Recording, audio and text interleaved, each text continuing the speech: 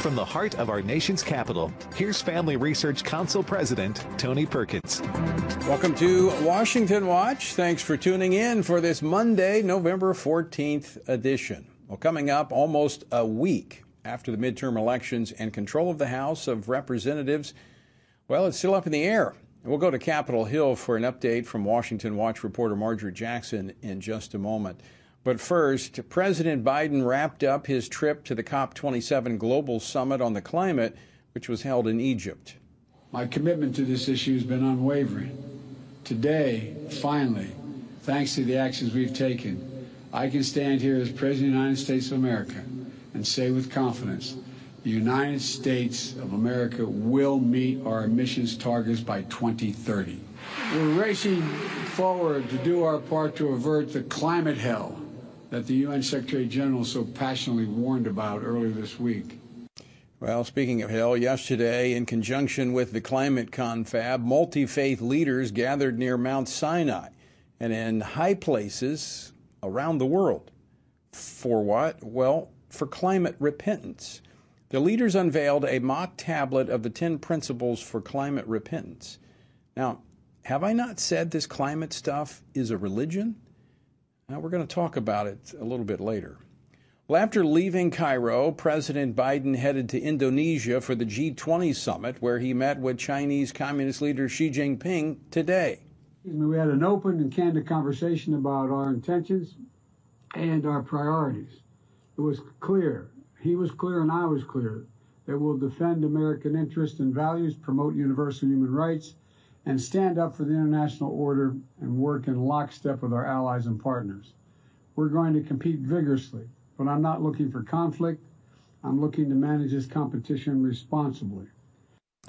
We'll discuss it with Asian expert Gordon Chang in just a moment.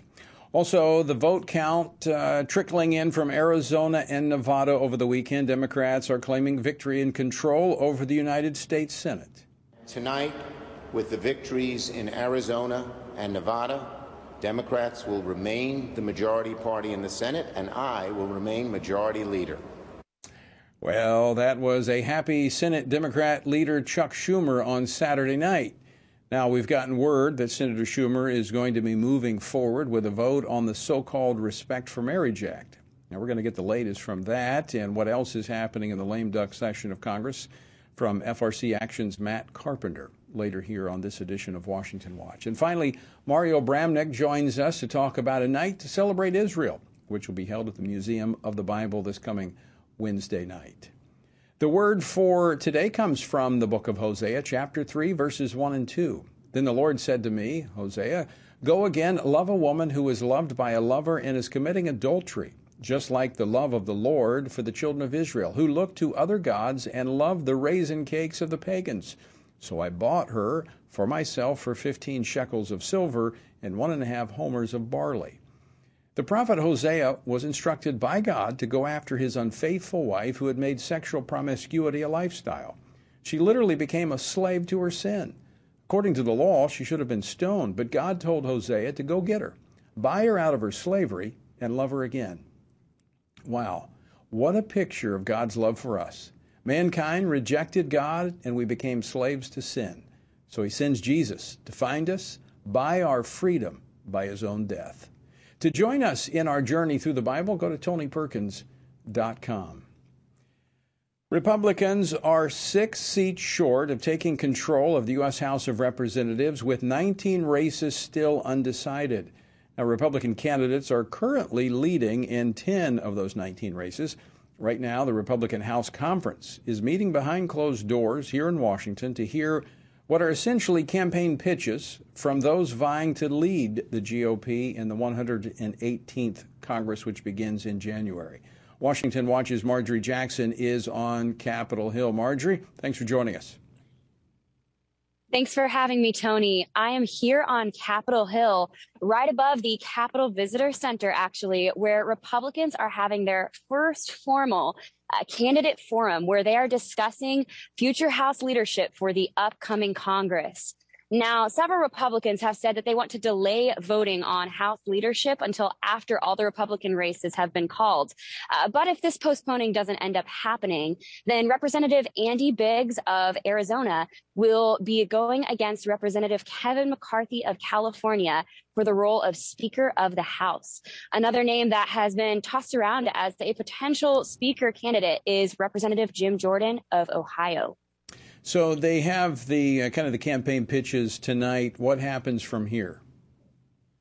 Yeah, so tomorrow is when the voting is slated to happen. So if the postponing doesn't end up happening, it goes through tomorrow, and Representative Kevin McCarthy will need to convince all the Republicans to be on his side in order to secure the nomination for Speaker of the House. These are things that we'll be monitoring closely. Back to you. All right, Marjorie, thanks so much for joining us. Stay warm. I know it's a little bit chilly out there. Well, the process, and I've had a number of conversations even today with various members, and the candidate, McCarthy, Congressman McCarthy, has to get at least a majority, but then he'll have about 30 days, well, a little bit more. When the House convenes in January, he'll have to get 218. So there's going to be, with a slim majority of possibly 219, 220, highest number might be 222 of Republicans. It's going to be something to watch over the next month or so. Okay, back to foreign policy issues. President Biden met with Chinese President Xi Jinping in Indonesia at the G20 summit today. Now, the 3-hour meeting was the first face-to-face meeting that they've had as leaders of their respective countries. Now, prior to the meeting, President Biden said this. The world expects, I believe, China and the United States to play key roles in addressing global challenges from climate changes to food insecurity, and for us to be able to work together. The United States stands ready to do just that, work with you if that's what you desire. Well, joining me now to discuss this is China expert Gordon Chang, author of The Coming Collapse of China and the Great U.S.-China Tech War. You can follow him on Twitter at Gordon G. Chang. Gordon, welcome back to Washington Watch. Thank you so much, Tony. Let me just start with this, because this is at the top of my mind, and it was in the president's comments that you just heard there. Is climate change a priority for China?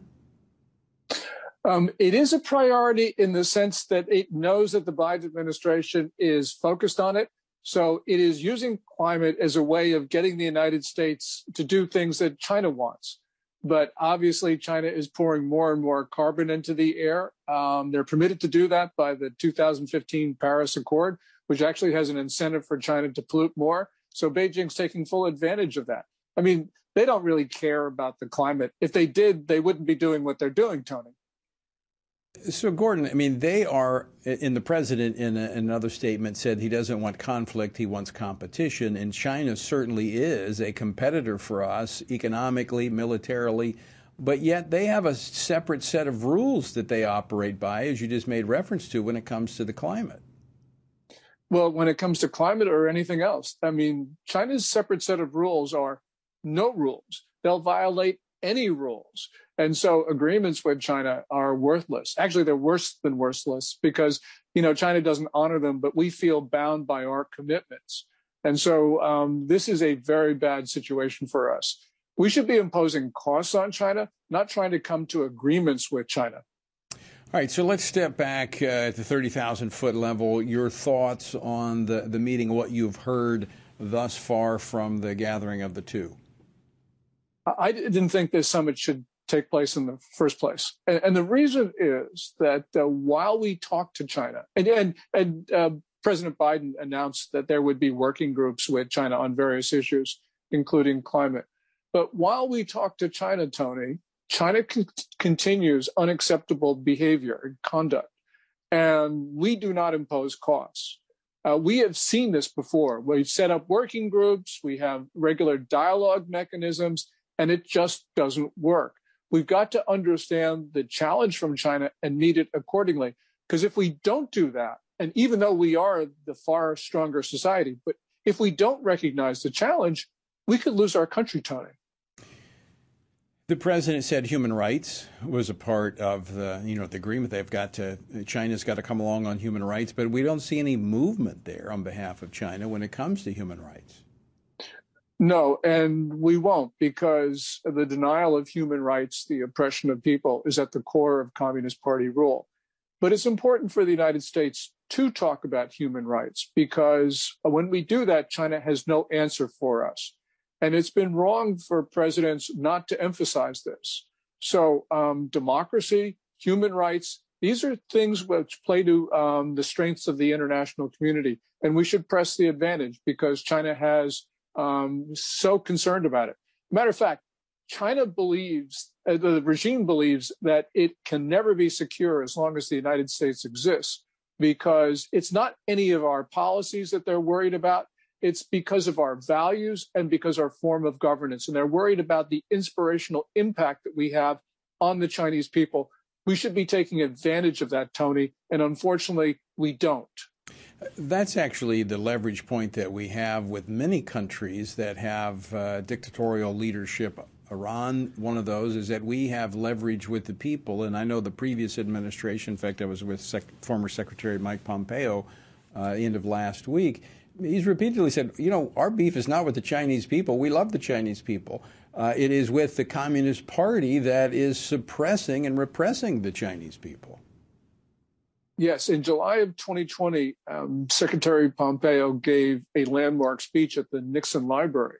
And in those remarks, he said that the one thing that just drives the Chinese leaders crazy is when he, Secretary Pompeo, tried to talk to the Chinese people directly.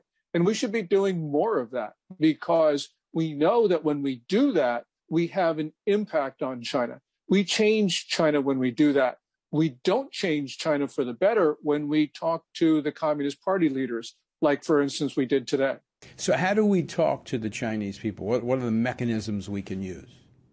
Well, first of all, we can blast through the Great Firewall, and we can invest in those technologies that can do that. We have taken down Voice of America, Radio Free Asia, and our other ways of talking to China. But these are things which are really critical for us. And when American leaders go to China, which I don't think we should, but when they do go to China, as they do, then there should be a concerted effort to actually have that dialogue with people. And we can do that. We allow China's diplomats to talk to Americans. We should demand the same right when our diplomats are in China. This is just an issue of reciprocity. Yeah.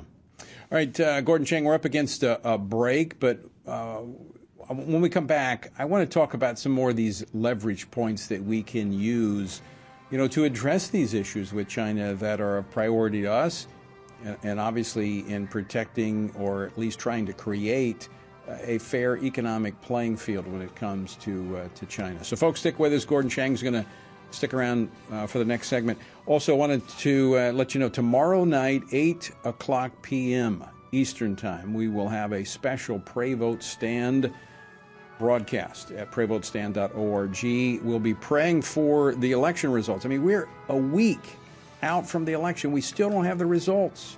It's not right. We're going to be praying about that tomorrow night, so make plans now to join us. All right, stick around. Gordon Chang's going to be with us on the other side of the break.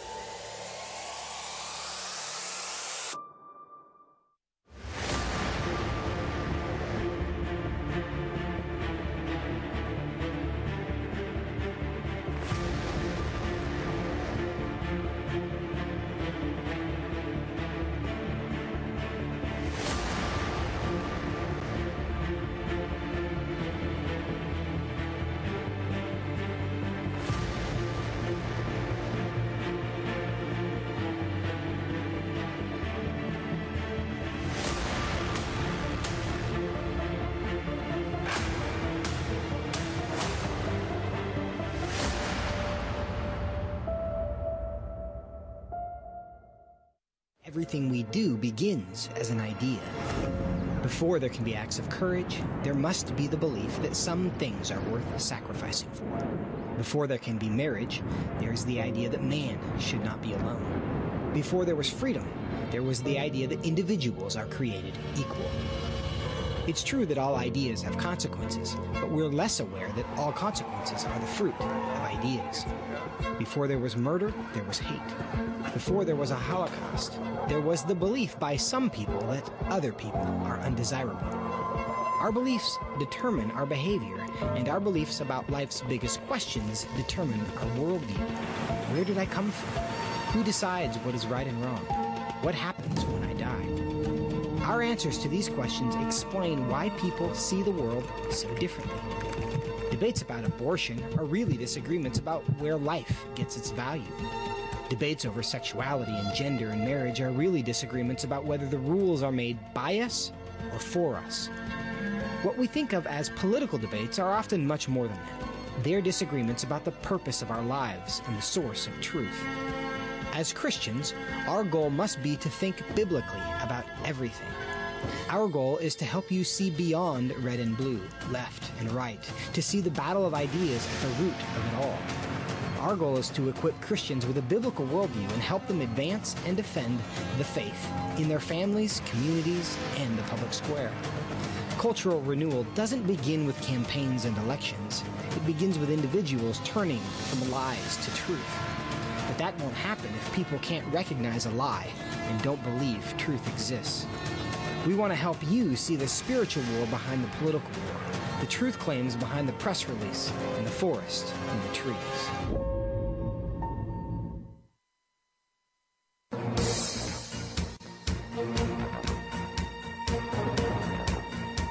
Welcome back to Washington Watch. I'm Tony Perkins, your host. Good to have you with us. I'm here with China expert Gordon Chang to continue our conversation on President Biden's face-to-face meeting, the first as president, with Chinese President Xi Jinping at the G20 summit in Indonesia. You can find Gordon on Twitter at Gordon G. Chang. Gordon, before we get into these leverage points that the U.S. might have in bringing China along on some of the things we care about, I want to go to the topic of Taiwan because that apparently came up in the meeting. And I want to play a short clip of what President Biden had to say. Play clip number 7, please. I do not think there's any imminent attempt on the part of China to invade Taiwan.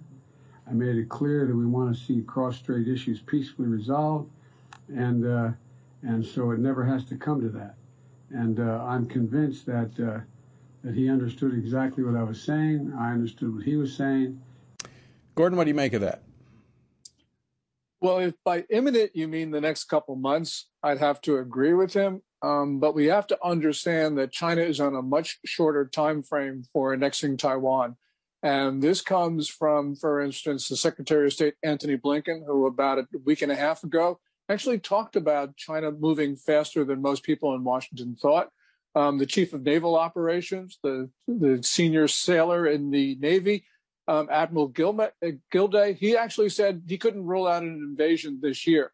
So I think that we're seeing a lack of sense of urgency, not only in the Biden administration, but also in the senior reaches of the Pentagon. And that's what worries me the most.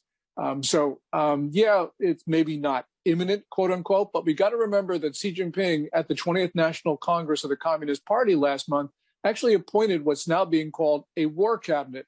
And on Tuesday, he talked about the Chinese military should prepare for war and talked about China's position in the world, which sounded a little bit unhinged. So, yes, we've got to be extremely concerned. So do you think the President Biden, is taking Xi at his word? I don't know if he's taking Xi at his word, but I think that President Biden is not taking the threat seriously enough and certainly not thinking about it in terms of the urgency that's required.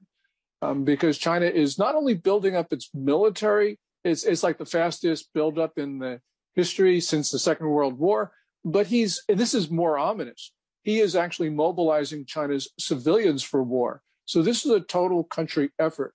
And we don't get a sense from Biden of what's happening.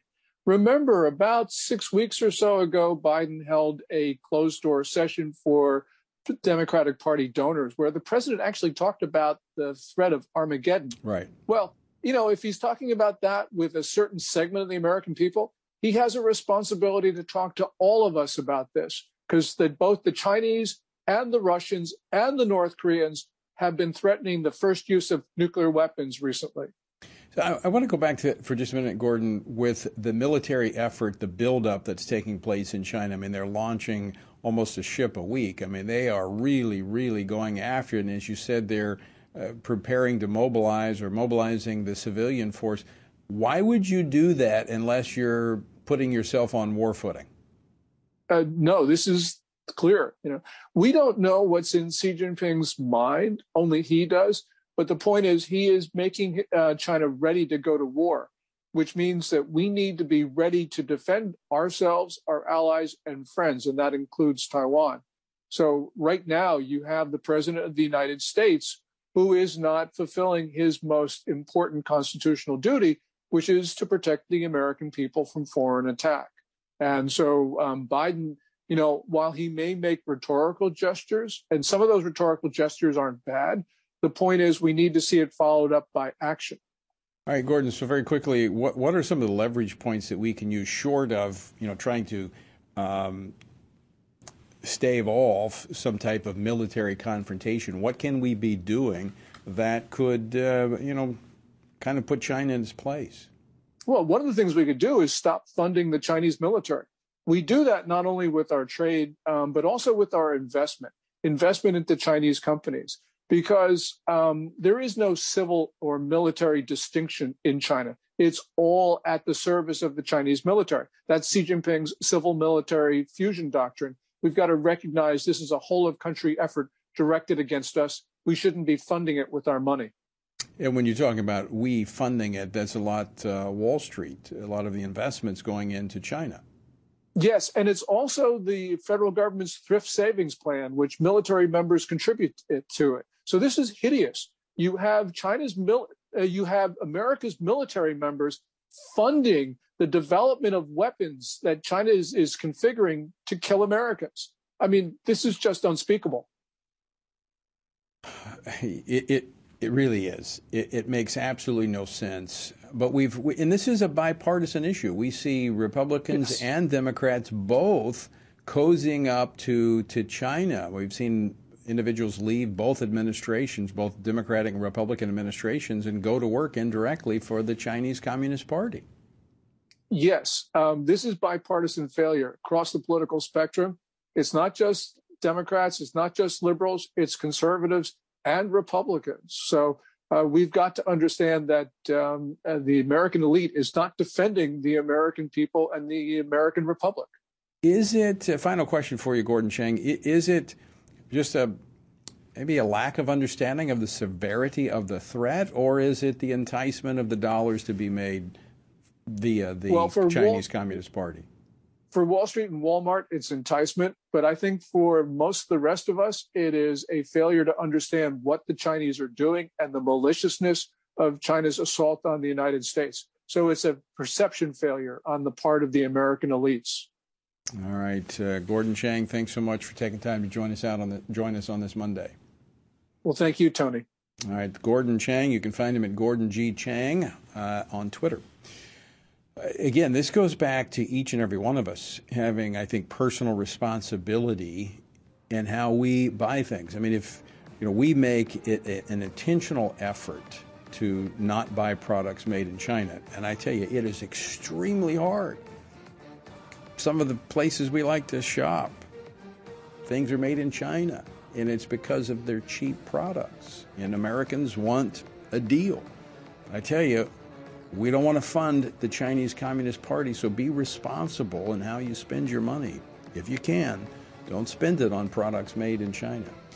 All right, coming up, a bizarre effort to enlist faith leaders in the fight against climate change included activists staging a smashing of mock tablets near Mount Sinai and simultaneously joining together on high places around the world. We're going to talk about that next here on Washington Watch.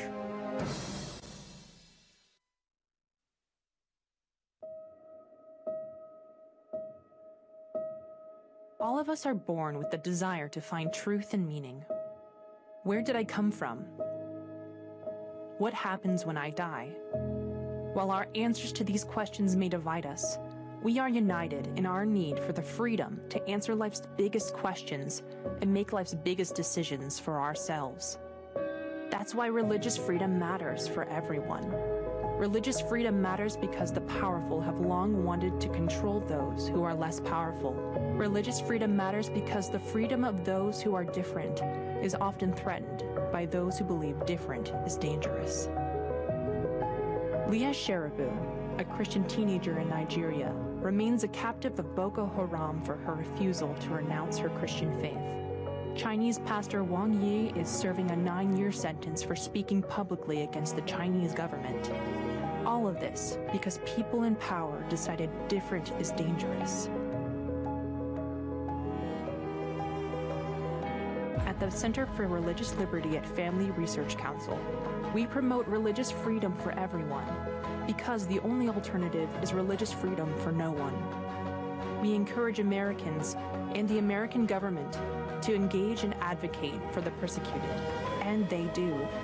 We work every day to bring good news to the afflicted, to proclaim liberty to captives and freedom to prisoners. We do it because that's what Jesus does. We work to give freedom to others because we ourselves have been set free.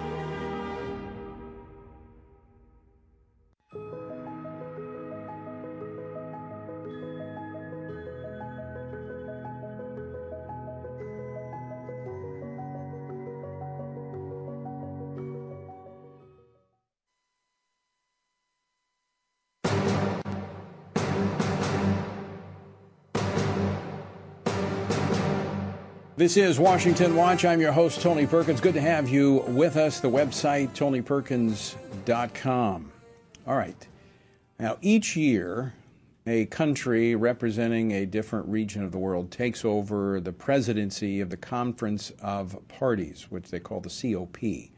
Now, this is the United Nations Climate Change Conference. Now, this year, as we mentioned earlier, it was in Egypt.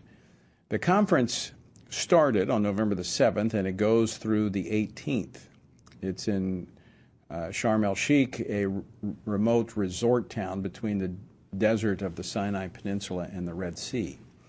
Now, you might ask, what important matters do they tackle at the COP meeting? Well, today, according to their website, it's Gender Day at COP27. I'm not quite sure what gender has to do with the climate, but like everything on the left, it all surrounds gender. I don't know. Maybe they have a guessing game. Can you guess what gender I am? I don't know. I'll leave that alone before my wife texts me. But I want to talk about something that actually happened yesterday. Reportedly, religious leaders in different countries, and I have no idea how many. I doubt that there were a lot since they didn't state an exact number. But they unveiled the 10 principles for climate repentance. All right? So don't miss the significance there. They were by Mount Sinai where the 10 Commandments were given, and they have the 10 principles for climate repentance. Now, these actually have them here. I'll get them here in a moment. But they unveiled these, and the goal that they had originally was to go to Mount Sinai and bring the green tablets down from on high.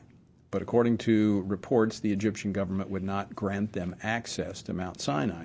So the event organized by Rabbi Yonatan Nael officially announced the effort, according to the Times of Israel, from a ceremony on Parliament Hill, the highest point in London. Now, ceremonies, according to the Times of Israel, ceremonies are and I'm just reading from the article, are also planned for high points in Jerusalem, Salt Lake City, Ecuador, Australia, and India's Mount Abu. So did you catch that? They are doing these, or they released these last night on high points, high places in these cities around the globe. Now, that sounds a lot like religion. I mean, global warming, climate change has become a religion for the left. Now, I do have a question. because they were repenting. Well, who were they repenting to? It appears that they were repenting to the earth. Now, this stuff is just, it is earth worship, is what we see happening. It's a religion. Now, here are the 10 principles of climate change, climate repentance, rather. We are stewards of this world. That's number 1. Number 2, creation manifest divinity. Okay. Number 3, everything in life is interconnected. Number 4, do no harm. Number 5, look after tomorrow. Number 6, rise above ego for our world. Number 7, change our inner climate. 8, repent and return. Not quite sure to who or what. 9, every action matters. 10, use mind, open heart. You know what happened in the high places in the Old Testament? That's where all of the idolatry took place.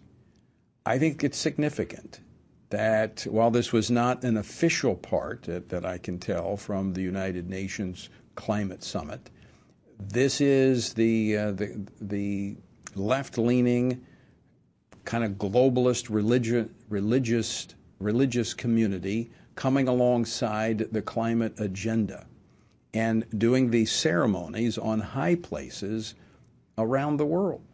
I mean, this is a form of idolatry. And while I am all about protecting the environment, I'm a conservationist, I love the outdoors, I think that we should take good care of what God has entrusted to us. You know, and quite frankly, we have been. We've been doing a lot better, especially in this country, where we've reduced emissions, we've cleaned up our water, and we should do more. And technology will allow us to do more. But this is taking on the form of a religion. And when you see the president and all of the left clamoring for us to surrender national sovereignty to a global entity, the United Nations, on climate, and then you have the emergence of what appears to be a unified world religion around the climate.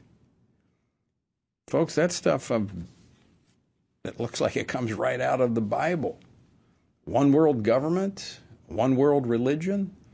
Just saying, this stuff needs to be scrutinized very, very carefully. And I know they'll say, oh, you're making things up. Read it for yourself. Literally. Holding these ceremonies of repentance on high places around the world. All right. That's a part of the global warming agenda. All right, coming up, a night to celebrate Israel at the Museum of the Bible. We're going to talk about that with one of the organizers, and then we're going to get an update on the lame duck session of Congress, as well as the latest on some of the election results as they come in. So don't go away. More Washington Watch straight ahead.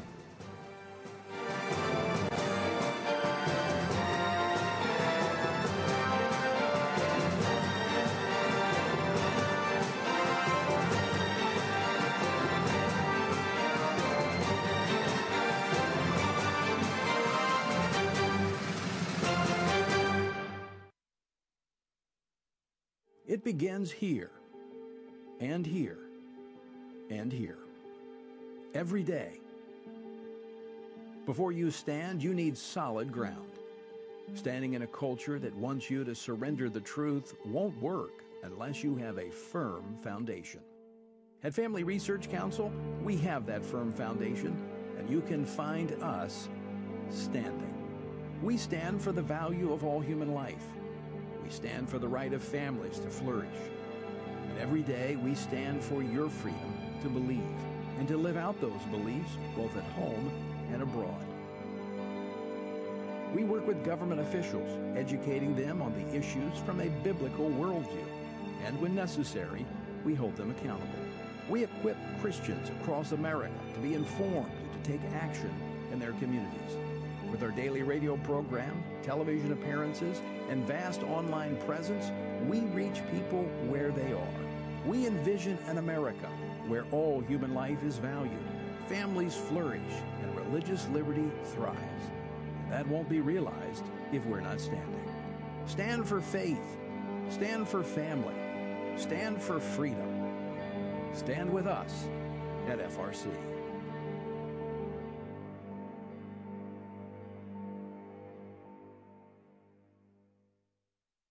King David wrote of God's word as a lamp to my feet and a light to my path.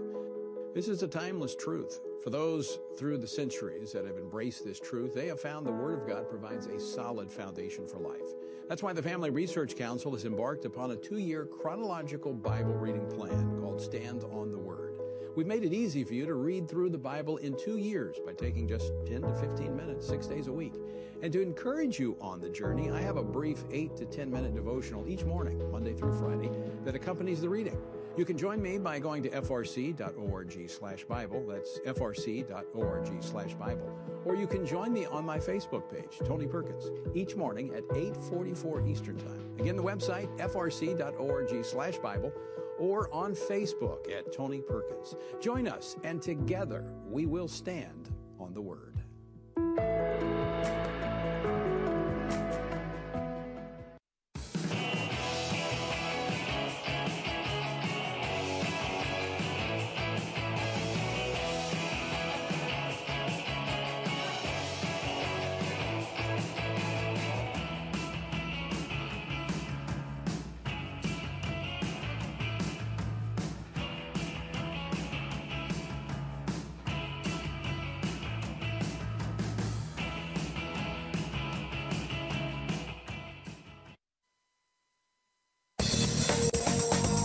Welcome back to Washington Watch. Good to have you with us on this Monday. The website, TonyPerkins.com.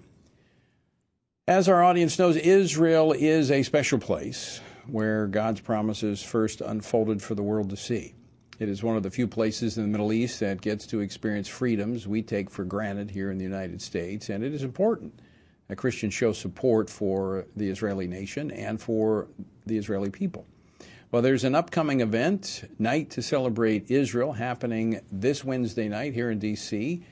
At the Museum of the Bible. And joining me now to share about this special event is Pastor Mario Bramnick, who's one of the organizers. Mario, welcome to Washington Watch. Thank you so much, Tony. Good to see you. So tell our audience about the event this Wednesday night. Our organization, Latino Coalition for Israel, will be hosting a night to celebrate Israel at the Museum of the Bible, as you mentioned, this Wednesday at 7 o'clock. We are very honored to have with us Ambassador Gilad Erdan, who is the Israeli ambassador to the United Nations, and Ambassador Sam Brownback, which is a dear friend to many of us and your viewers. Michelle Bachmann as well will be joining us.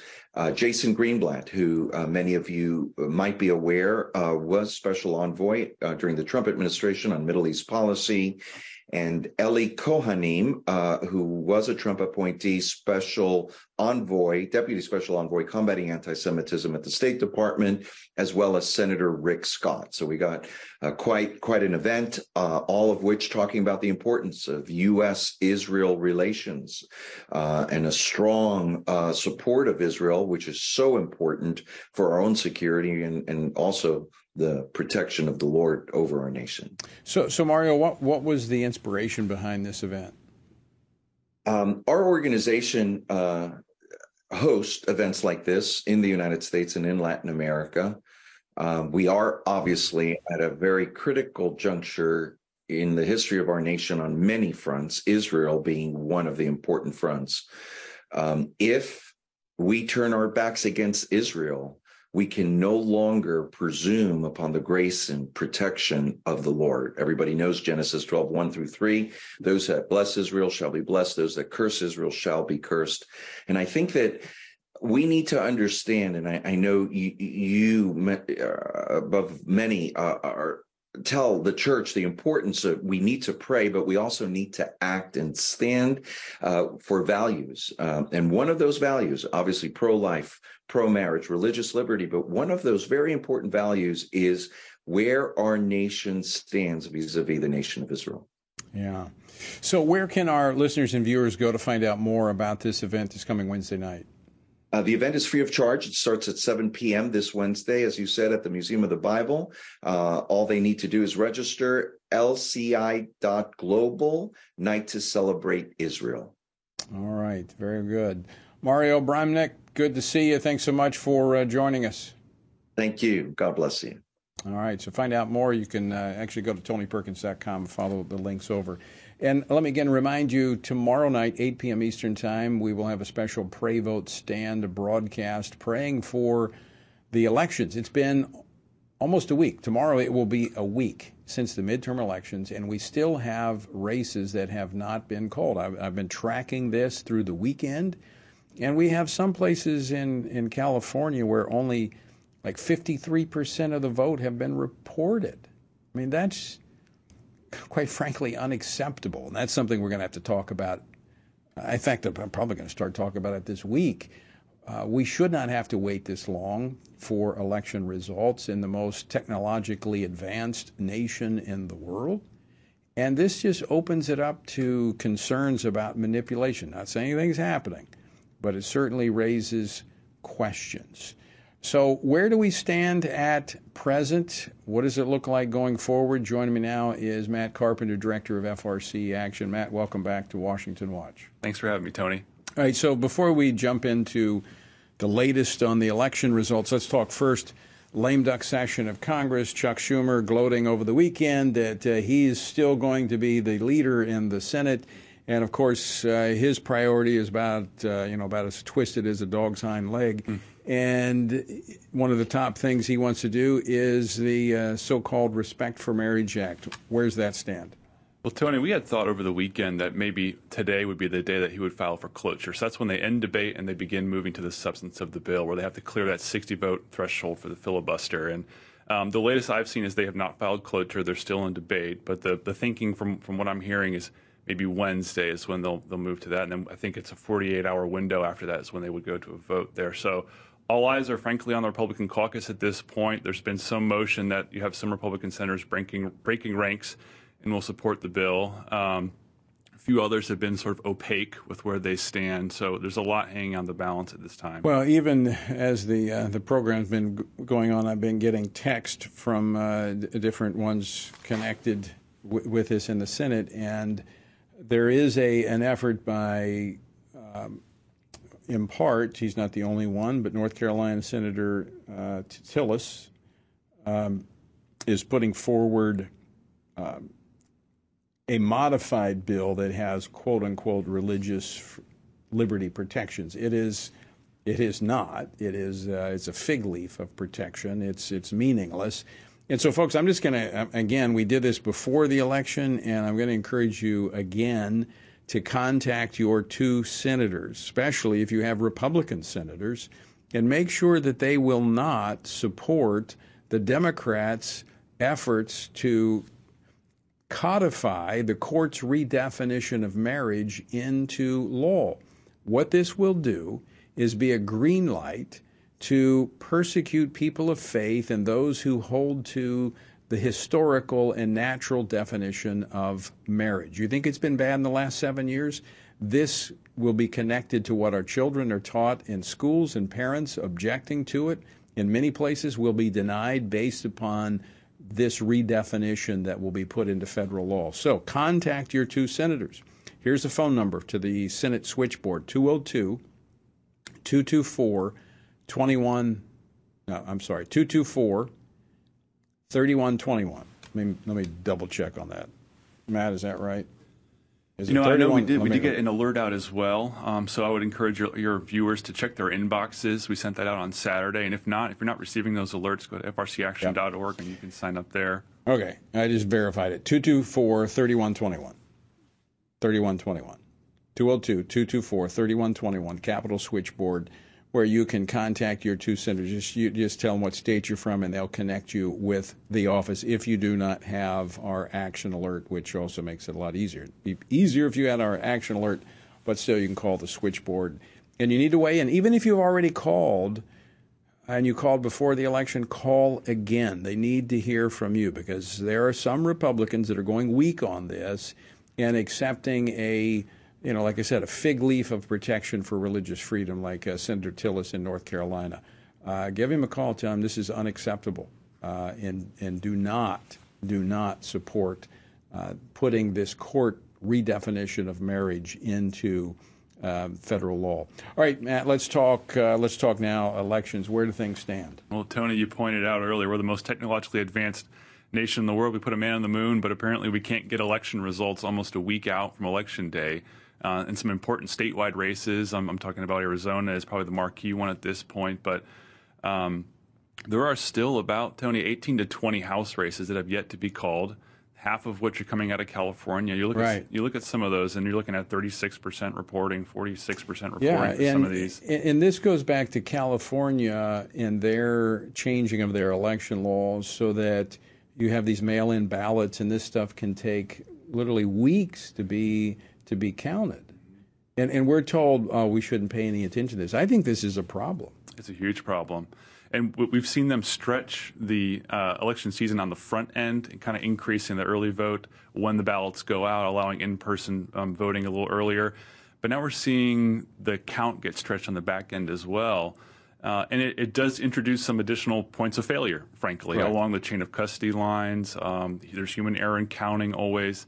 And what's going on now in Arizona is there's this ballot curing thing where people, if you've cast your ballot and it hasn't been counted and you want to check on its status and make sure you got the date right or your signature is right. So, again, that's an additional point of failure that does raise some concerns about the final tally. And, again, we're not alleging anything. Right. We're just pointing out potential points of failure. Human error is a thing, and it's going to happen. Well, we're pointing out that we're almost a week removed from the election, and we do not know who will control the House of Representatives. Yep. I mean, that's a significant issue. In fact, Republicans meeting now to talk about who their leader is going to be, and they don't even know. I mean, it looks like they were going to have the majority. I mean, but anything can happen when you have, as you said, this process that is open to manipulation. Yeah. It's a reminder that every vote counts. Yeah. And I was thinking back to 2019, I think it was, when the Virginia House of Delegates rested on, I think they literally pulled a name. They drew a name out of a hat, and that race actually decided the balance of the House of Delegates. Yeah. And as we go into this lame duck session, it's just so important to remember that there is still a lot of legislation that gets handled, and who gets in matters big time. And so we have to make sure every vote gets counted. We have to make sure people get out and vote.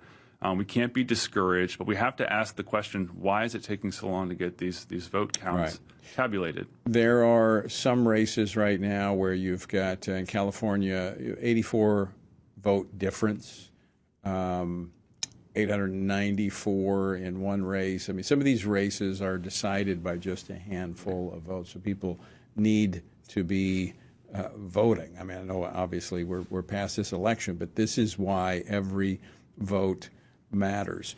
So this is going to set up a scenario where the House, I mean, the Republicans at probably the max would be 222. Yeah. They need 218. Mm-hmm. That means whoever will be the House Speaker, if it's not Kevin McCarthy, if it's someone else, have very little margins to work with. Yeah, and I think this stems back to redistricting a little bit. What the Republicans in red states tended to do is draw more safer districts for incumbents. So I think that's going to give you maybe a more durable Republican majority or a durable kind of core to work from. But we're going to see slimmer majorities, I think, going forward. What do we know? How much do we know at this point on this incoming freshman class and what the composition of the Republican conference will look like now?